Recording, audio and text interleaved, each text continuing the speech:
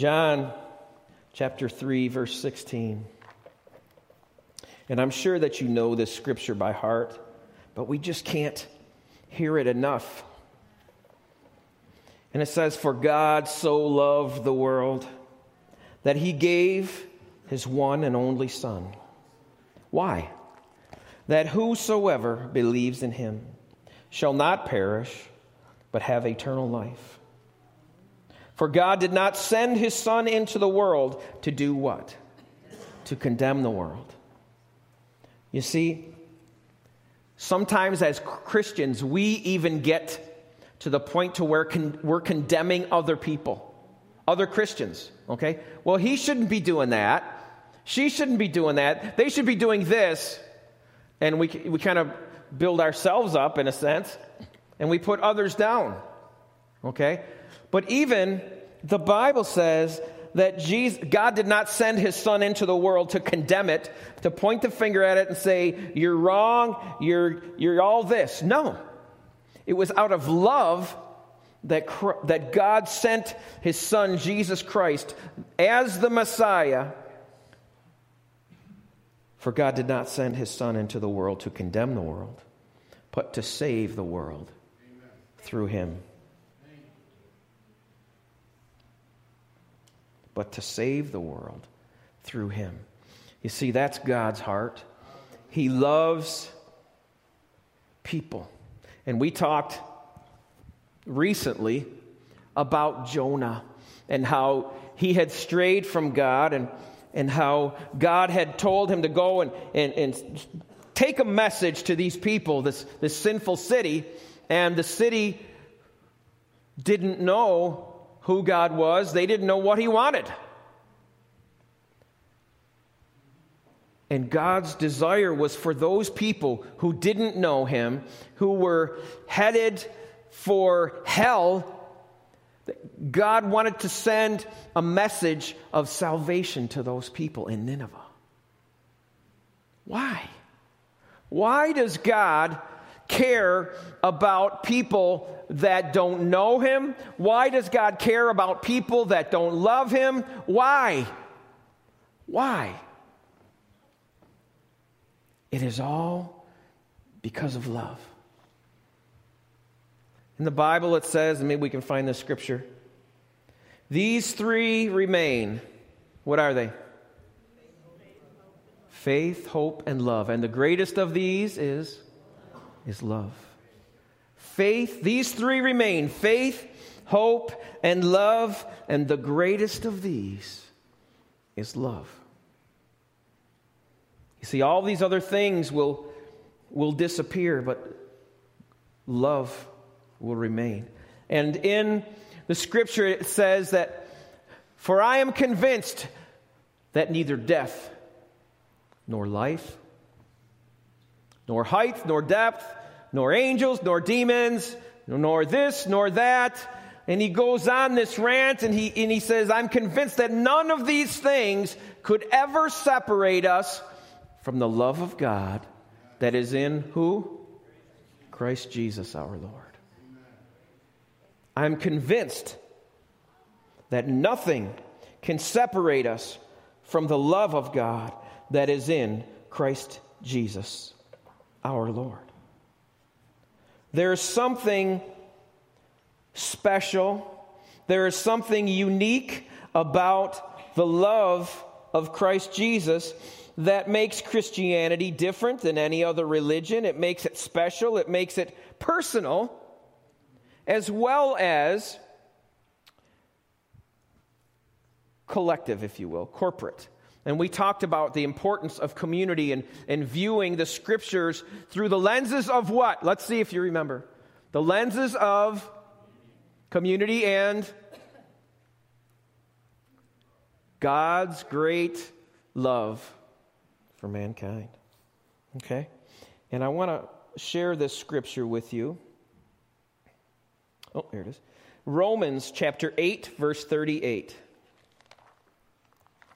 Romans chapter 8, verse 38. You brought your Bibles this morning, didn't you?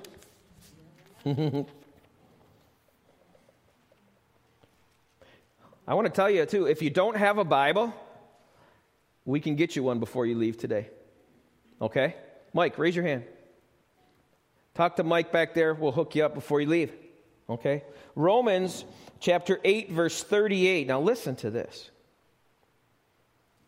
For I am convinced that neither death nor life, nor angels nor demons, neither the present nor the future. How about that one? Neither the present nor the future, nor any powers, neither height nor depth, nor anything else in all of creation will be able to separate us from the love of God that is in Christ Jesus, our Lord. And we can say to ourselves, well, Pastor, I've been so bad in my life that my sin cannot be cleaned by God. I've been so bad, there's no one that can save me. My soul, I was talking to somebody yesterday that said, my soul is complete darkness. My soul is complete darkness. There's no hope for me. The Bible says otherwise.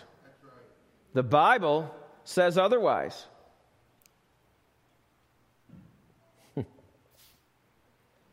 Bible says in Isaiah chapter 49, verse 23, those who hope in me will what? Not be ashamed, put to shame, disappointed, right?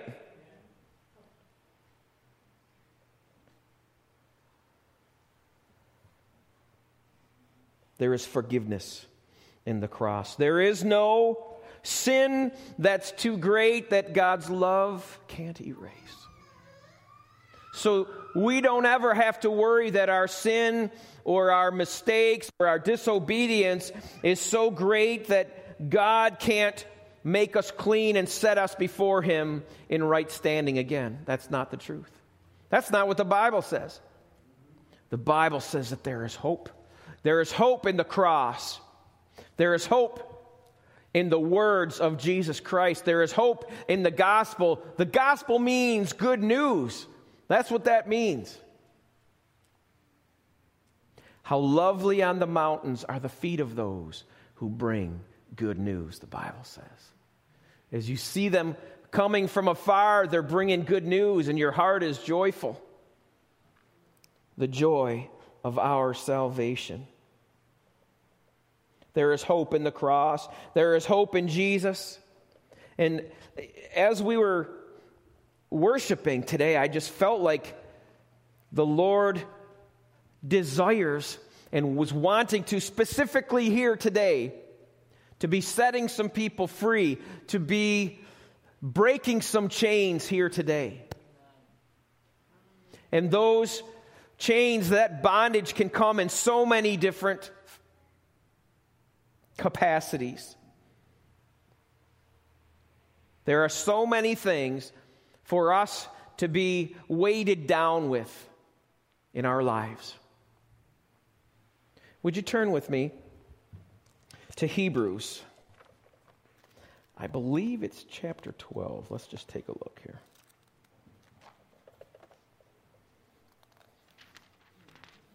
Yes, Hebrews chapter 12, verse 1. Let's read through verse 3.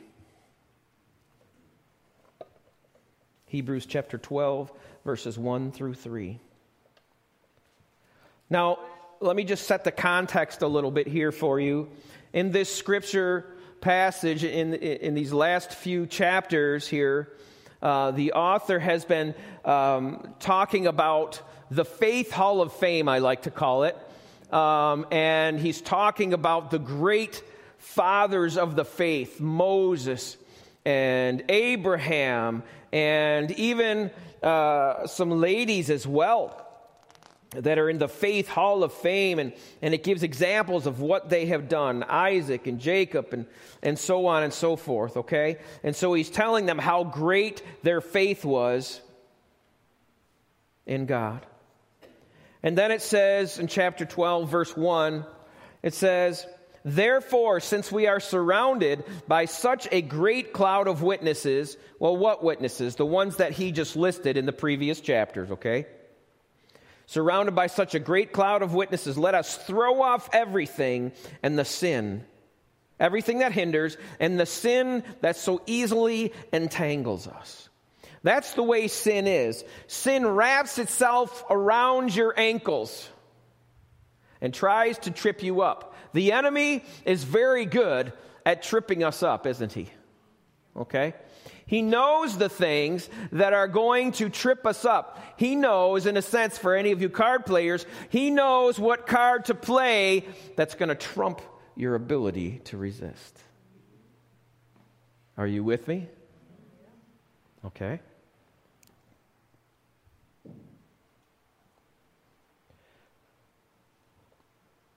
Let us throw off everything that hinders and the sin that so easily entangles. So, let us throw off the things that hinder us. Let us get rid of the stuff that holds us back from being obedient to Christ. Let us get rid of all the junk in our lives that keeps us from moving forward in the faith, that keeps us from maturing in Christ. Do you know that's God's will and desire for us, that we be mature in Christ? And that is an ever-increasing challenge. Amen? Let's continue. "And let us run with perseverance the race marked out for us." Let's just stop there. Let us run with perseverance.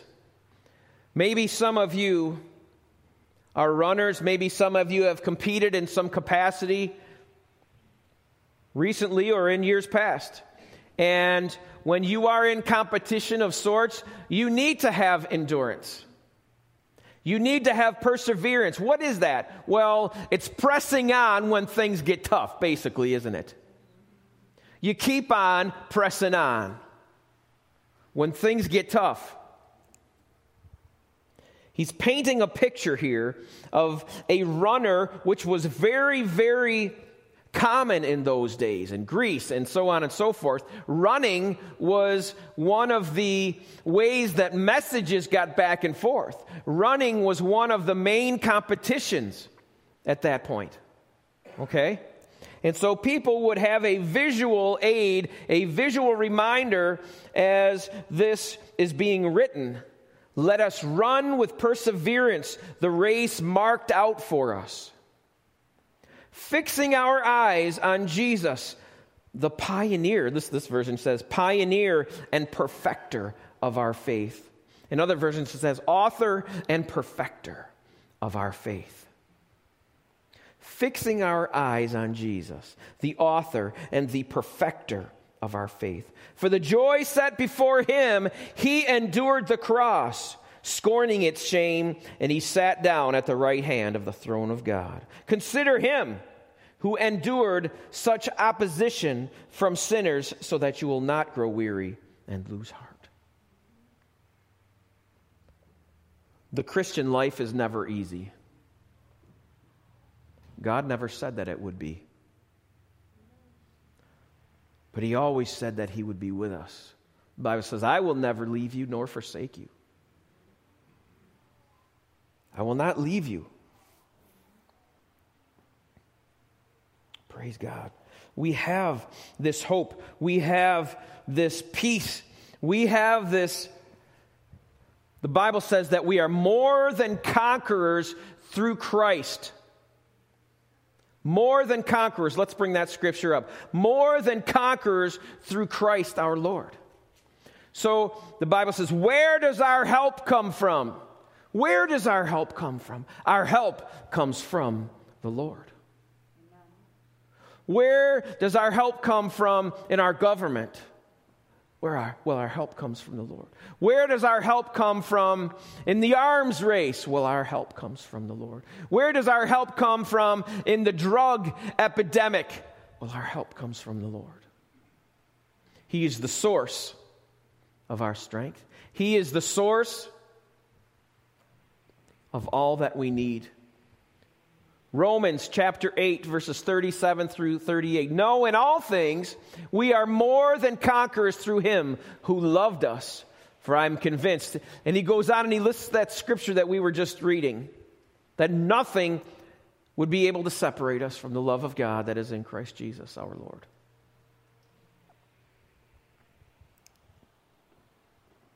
We have... The Bible says that we are the light of the world, a city set on a hill. We have what the world needs. We have what the world needs. And it's not of our in or of ourselves. But we are the messengers. We are the ambassadors for Christ. We represent him to the world. I pray this prayer so often.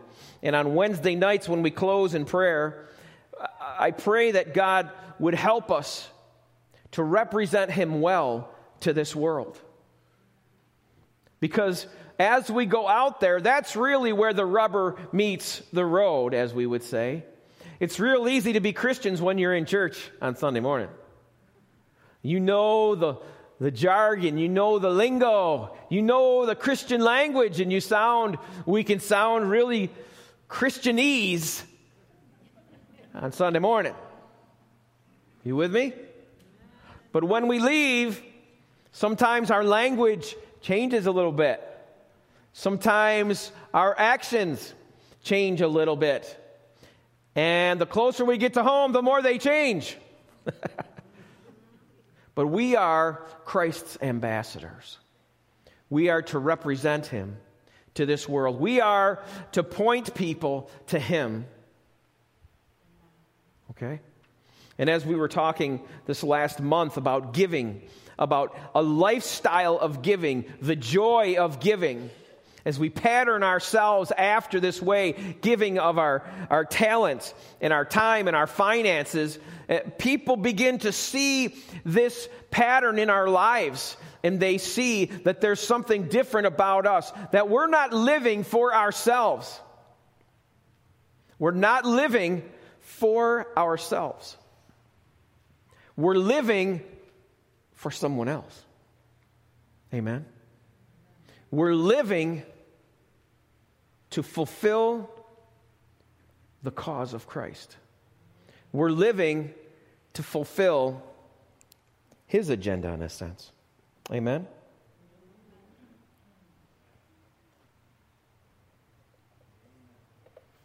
God is not willing that any should perish, but that all should come to repentance. God is not willing that any should perish, but that all should come to repentance. God wants everyone to come to the place where they recognize that they need him. And as we were worshiping today, that's what God was talking about. That's what he was saying to us. That when we are in a place of need in our lives, it's not until we come to the place where we recognize that we can't do it ourselves. When we recognize that we are sinners, we need a Savior. We need someone to free us from our sins, to cleanse us from our sins. And that's where that scripture in John 3:16 comes in. That God so loved the world that he gave his only begotten Son, that whosoever would believe on him should not perish, but have everlasting life. When we recognize our need for Christ and we call out to him, well, why do we need Christ? Why do we need a Savior? Because our sin.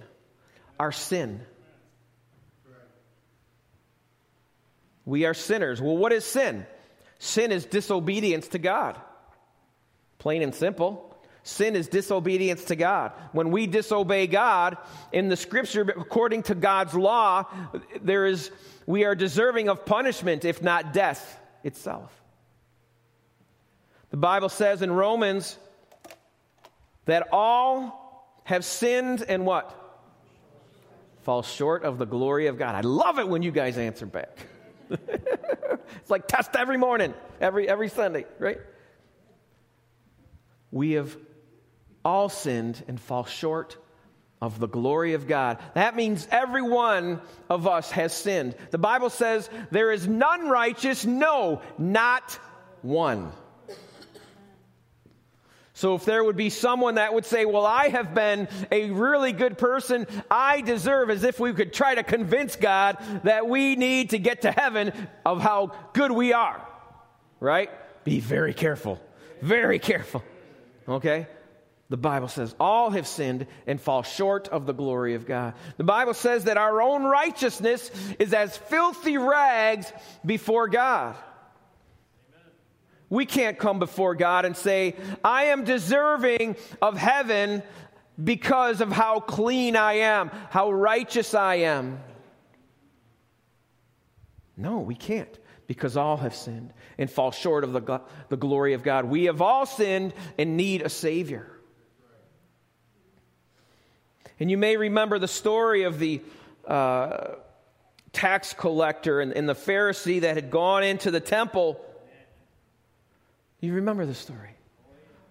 And the Pharisee comes to the temple and he's thanking God that I am not a man like that man over there. Thank you that I give a tenth of everything that I get. And he lists a bunch of stuff. Thank you that I am this and I am that. And he's puffing himself up and telling God how good he is. Man, don't stand too close to me, buddy. Yeah?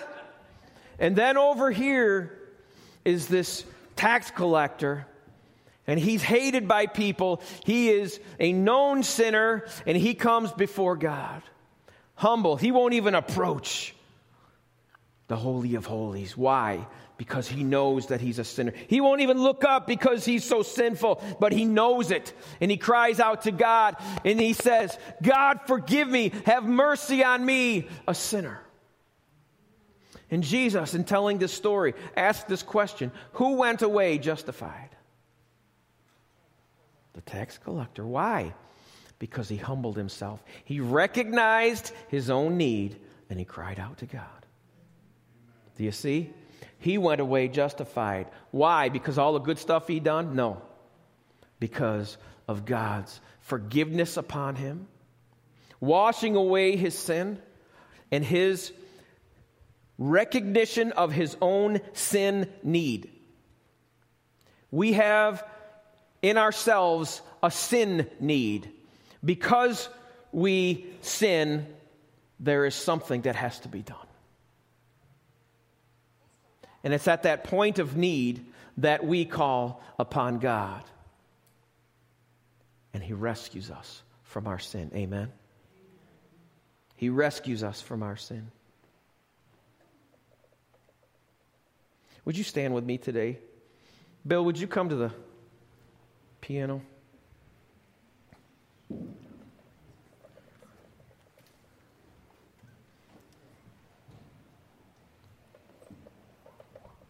I believe that God is moving this morning. I believe that God, when God moves, he's waiting for a response from his people. Okay? God is waiting for a response from people. He has provided the way for us to be saved. He's provided the way for us to be cleansed and made right again before him. All right? And that's not by anything that we do, but it is by him. And he is waiting for a response from us. What will we do? What will our response be? And so he is reaching out his hand and he's saying, trust me. Trust me. Come to me. Let me in to your life. Let me help you. Let the work that was done on the cross wash you clean. Let the work that was done on the cross by the shedding of Jesus' blood take away your sin. Do you know that sin separates us from God? But praise God, He is never willing for us to remain that way.